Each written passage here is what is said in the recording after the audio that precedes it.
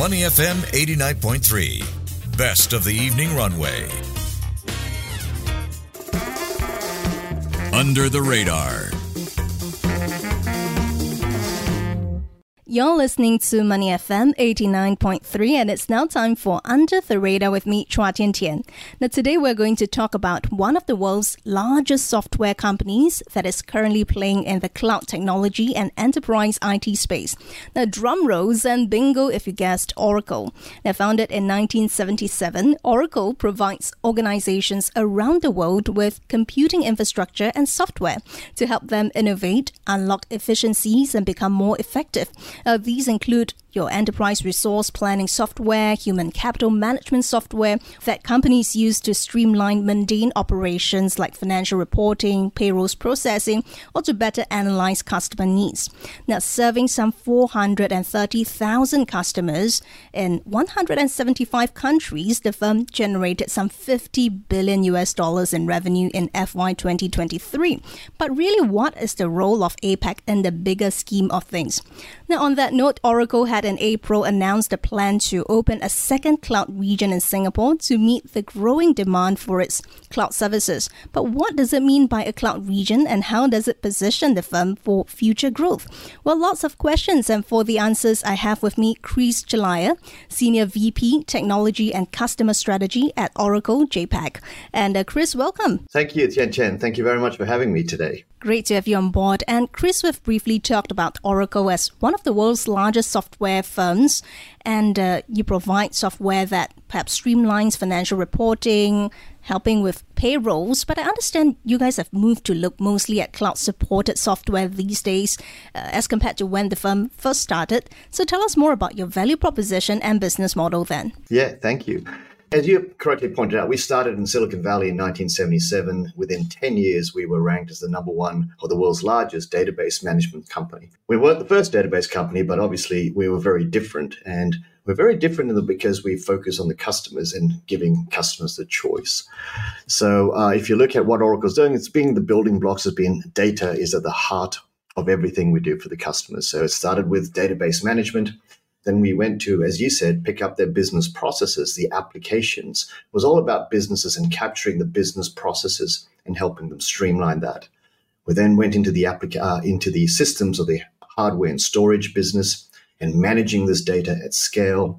And most recently, into the cloud business as well, where we're delivering all of this innovation and all of this capability for our customers over the cloud. So it's really democratizing access to customers across a wide spectrum of industries, markets, and size of business. And Chris, what would you then say is your positioning strategy within the industry? I mean, a quick search on the internet shows the likes of SAP, Microsoft, Salesforce as your competitors. How far do you compete with these players? Yeah, there's a if I could summarize where we offer and where we compete in the different spaces in the market. The first is around infrastructure and what we provide for infrastructure for our customers to run all of their applications and businesses. The second is around business applications. And the third is around specific industry applications, whether that's FSI or telco or manufacturing, utilities, healthcare. So, our ability to help customers across these different spectrums means we compete with different players in different portions of the markets. In infrastructure, yes, we do compete with the other cloud hyperscalers. In applications, you mentioned SAP. Certainly, Oracle offers a range of ERP and people management software and customer experience software. And then for the specific industries, we typically compete and play with niche providers, a core banking provider in the FSI space, or a utilities customer care and billing provider in the utility space. So there's a number of customers and a broad range of customers that we compete in.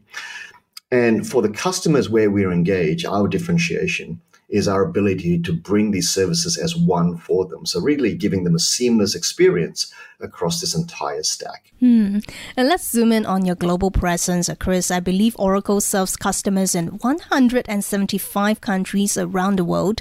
But what is the scale of operations within the JPAC region where you're involved in? And where does it fit in the wider business portfolio? Yeah, if I were to look at this, and it's always good to just put things in perspective. Just 4 years ago, and let's look at Oracle as a whole globally. Just 4 years ago, in 2019, Oracle had one cloud region, and you fast forward to today, we have 46 cloud regions across 23 countries. That's the pace at which we're growing, and this expansion is really driven by customer demand. As you said, if I bring this back into the region, in Singapore, we launched our second region recently.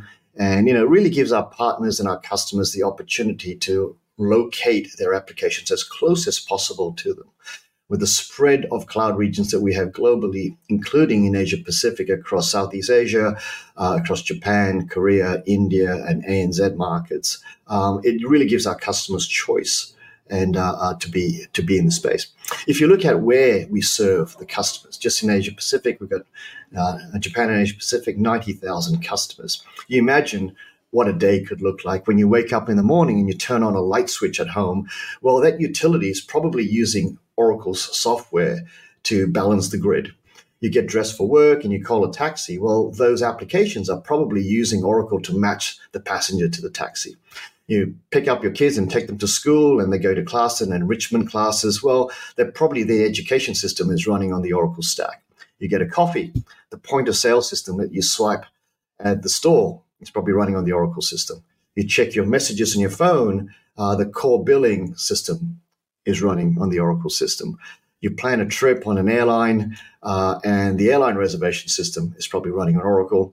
You get to the other end, you get into the hotel lobby, and you check in.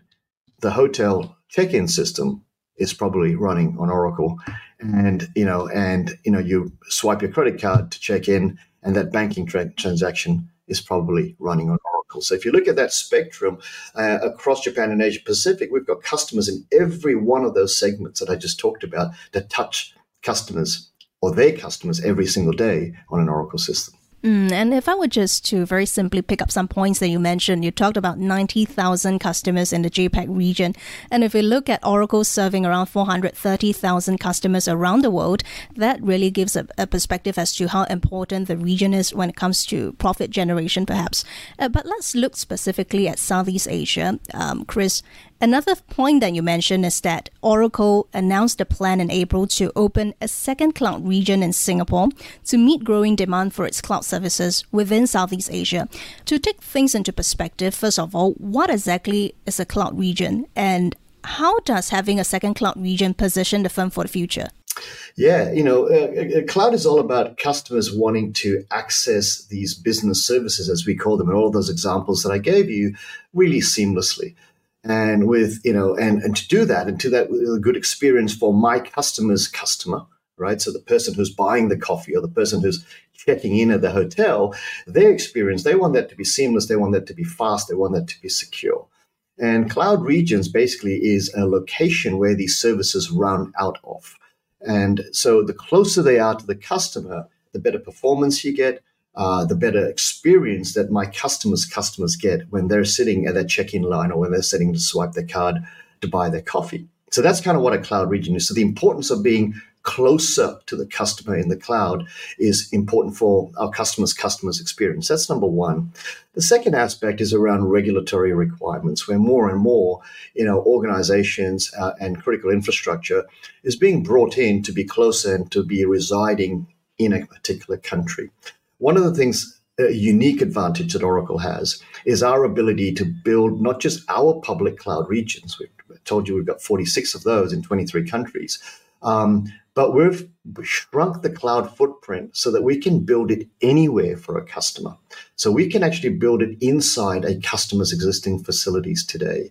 And if you look at what we've got, in addition to our 46 cloud regions that are public cloud regions, we've got another 18 sort of customer-facing regions that are serving specific customers inside their own environments. Wow, okay. And let's talk a little bit more about generative AI, Chris, which is the topic of the year. I believe Oracle had in September introduced generative AI-powered capabilities to improve customer service. So tell us more about what generative AI means for your product pipeline looking ahead in the near term. Super, super exciting. And, when I think generative AI, I almost want to replace that word with the art of the possible is generative AI. If you look at Oracle's history, we've been embedding AI and machine learning into our infrastructure, into our applications over the last 30 odd years. It's been there as part of our business applications, part of our ERP and our supply chain and our human resource management, human capital management systems over the last 30 years. What's changed in the AI space is three things. The algorithms have gotten more powerful, the compute has gotten more powerful, and the networking has gotten more powerful. And it means that now AI can go from just being predictive into generative. So it can start to reason effectively and provide you, some content some content that is generated on the fly. And what we're doing with this is we're embedding this capability into every single one of our applications. So whether you're doing a supply chain management or whether you're doing, your ERP or your human capital management and your training plan for your organization, or if I go back to the vertical applications, whether you're in the utilities, if you're balancing your power grid for, renewable energy versus non-renewable energy, and how do you do that? Well, AI can help you with that. Generative AI can help you with that. Or if you're looking at patient care in the healthcare industry, doctors and summarization of prescriptions and case studies and case notes using generative AI to do that. And we're embedding that into our healthcare solutions. So as broad as the spectrum that Oracle has in offering infrastructure, applications, and industry specialized applications, every single one of those is being infused with generative AI. And over and above that, though, I think what's really exciting is, when you take the power of AI that's generic, something that if everybody else has got it, then it doesn't give you a competitive edge because everybody else has got the same thing. We've got the unique ability to help customers use the generic models of machine learning and then bring in their organization's learning and together get a very, very competitive edge in using generative AI that is specific to the IP, if you like, that's inside that organization. But doing all of that and keeping the data extremely controlled and extremely private so that your IP stays within your organization. It's a huge differentiator that we bring for customers in this space. Wow. If you're just tuning in, we are now speaking to Chris Chalaya, Senior VP, Technology and Customer Strategy at Oracle JPAC. And speaking of generative AI, Chris, I do want to talk about this, right? The firm signed a multi-year partnership with Microsoft to provide computing infrastructure that supports the explosive growth of AI-enabled Bing conversational search. Some observers on the ground, they say that basically demand for the Bing search engine is so much so that Microsoft had to go back to its competitor Oracle to rent out services from them and rent out capacity from them. So what is the rationale behind the move then? So I think there's a couple of ways to look at that. And, when you look at what is behind all of this, it's customers. It's all about what our customers need, our joint customers need across Microsoft and Oracle, right? So we see partnerships in the industry as key to keep our customers getting what they need to do or what they want in this space. So Oracle's cloud infrastructure is a second generation infrastructure. I talked earlier about the explosive growth in AI. It is driven by three things: algorithms, compute, algorithms with data and algorithms, compute, and then this networking. Because you need all of these AI GPUs to be working together in tandem to make this reasoning or this inferencing, as it's called, right? And the Oracle Cloud Infrastructure delivers a second to none in terms of performance in building and computing these models. And I think in this partnership, that's what is being leveraged, Oracle's ability in Oracle Cloud Infrastructure to really build models faster, to infer from models faster, and that helps our joint customers get a better experience on the cloud. Our partnership here is not new. We've partnered with Microsoft over the last 4 years now, since 2019, where we had already let Microsoft customers and Oracle's customers work together. So we effectively broke down the walls between our two clouds so that we can get customers have the choice of services that they want to have in either cloud. It's all about giving customers what they want and getting customers to the outcome of what they want. So 2019, we created an interconnect between the two clouds. Last year, we announced, database services that were available across the cloud. And this is just an extension of that journey, tapping into the unique differentiators that Oracle has in the infrastructure for building AI models and for inferencing on AI models that is really second to none in the hyperscale cloud space. And if I may just follow up a little bit more, right, Chris, how far do you think the explosive growth in AI and the rapid need for more capacity will reshape the competitive landscape and the software industry? Can we see more of such, for lack of better words, frenemies collaborations going forward? Look, I think again, it all depends. Different organizations have different perspectives. And I think from an Oracle perspective, we have two things at the heart of everything we do. We've been around since 1977. There's two things. It is about giving customers what they need to innovate and grow fast, right? That's kind of what we do. That's what we do for the enterprise space. And the second thing that we do, it's a core DNA for Oracle, is around giving customers choice. If you look at everything that we've done over the last 47 years or whatever it is that we've been around, it's been about giving customers choice to run our IP on our cloud, to run it on customers' data centers, to run it on a third-party cloud. It's something we've done. It's not something new. We've been doing this for over the last 4 decades. So I think that capability is, and it's because as a company we're focused on the customer. As a company, we focus on the customer outcome. So I think where that is the case, you will see more and more of this, breaking down the walls, if you like, to give customers the outcome that they're looking for. I look at generative AI, and I think there's two types of AI that we see. One is sort of what I call everyday AI, which is something that if you're in an enterprise, you or all of your competitors can do it because you're on an equal level first. So you want to do that to drive efficiencies into your organization. If you're not doing that, your competitor is going to be more efficient than you, right? But then there's also transformative AI. Transformative AI is where you're doing something with Gen AI that you couldn't do in the past. And it's really going to be, it's a top line growth. It's really about driving, new capability in the organization. And I think that's where, with our what we call private AI, the ability for organizations to take public models and augment that with private data and do that in the privacy of their cloud tenancy and drive innovation really quickly. I think that's a huge differentiator that Oracle Cloud Infrastructure brings for our customers. On the everyday AI as well, what we can do is, we're embedding AI in everyday processes. So everything you do in your ERP, everything you do in your supply chain, in your human capital management, in your customer experience portfolios, we're ingesting AI into that. So you just consume that out of the box. So we're making our customers more productive every day on that front. And we're giving them a platform to bring their IP and use Gen AI and build innovation that nobody else can build. So it's everyday AI and transformative AI in a single platform, the Oracle Cloud Infrastructure. And I like how you mentioned that, because the second part to my question is actually, when we have so much partnership and collaborations and firms become so interdependent on one another, what then happens when it comes to competition and gaining additional market share, which you explained with the everyday AI and the transformative AI. And looking ahead, if I may sidetrack a little, Chris, how would you assess the industry's reliance on players like NVIDIA with over 90%, some say 90, some say 80 plus percentage of the market share in the chip industry as it rides the generative AI wave? How would you assess your reliance then?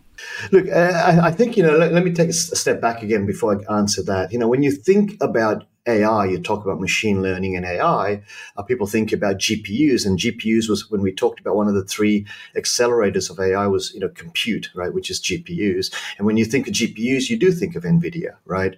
What I like to say is, if you look at NVIDIA, the NVIDIA chipset is available across all of the hyperscale cloud providers today. But if you think of where NVIDIA deploys their own models today, it is only available on the Oracle Cloud Infrastructure. For the reasons that I talked about earlier, the fact that, we do have this networking capability to build these very large clusters of GPUs that you need for models. So you can go and, get GPUs as sole GPUs in each of the other clouds or the hyperscale cloud providers. But when NVIDIA thinks about building models, they only deploy that on the Oracle Cloud infrastructure.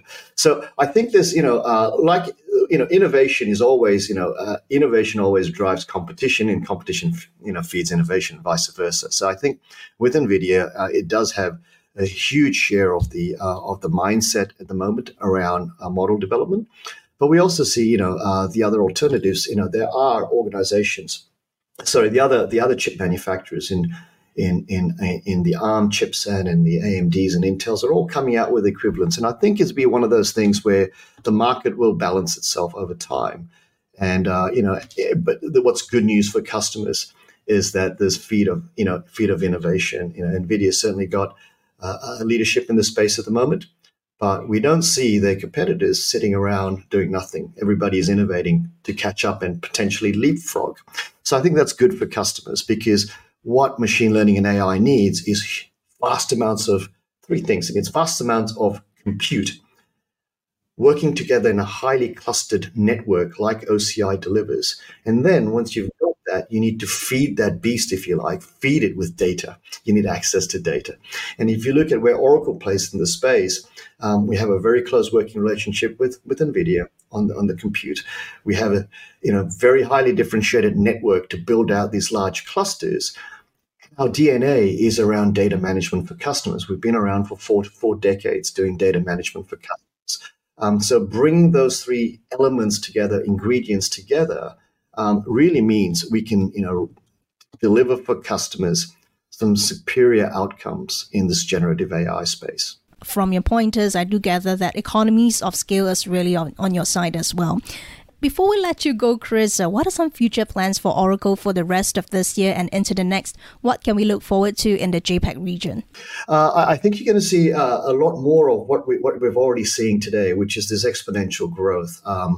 And if you look at where, with customers looking at adopting technology, I think, what we have unique in this market is we have a huge a huge population base that is very, very technologically savvy. And so I think, with that, I go back to the ingredients for generative AI. The ingredients is data, right? One of the three ingredients is data.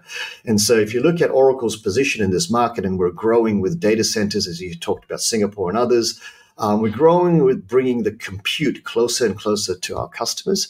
And what the region feeds us with is data.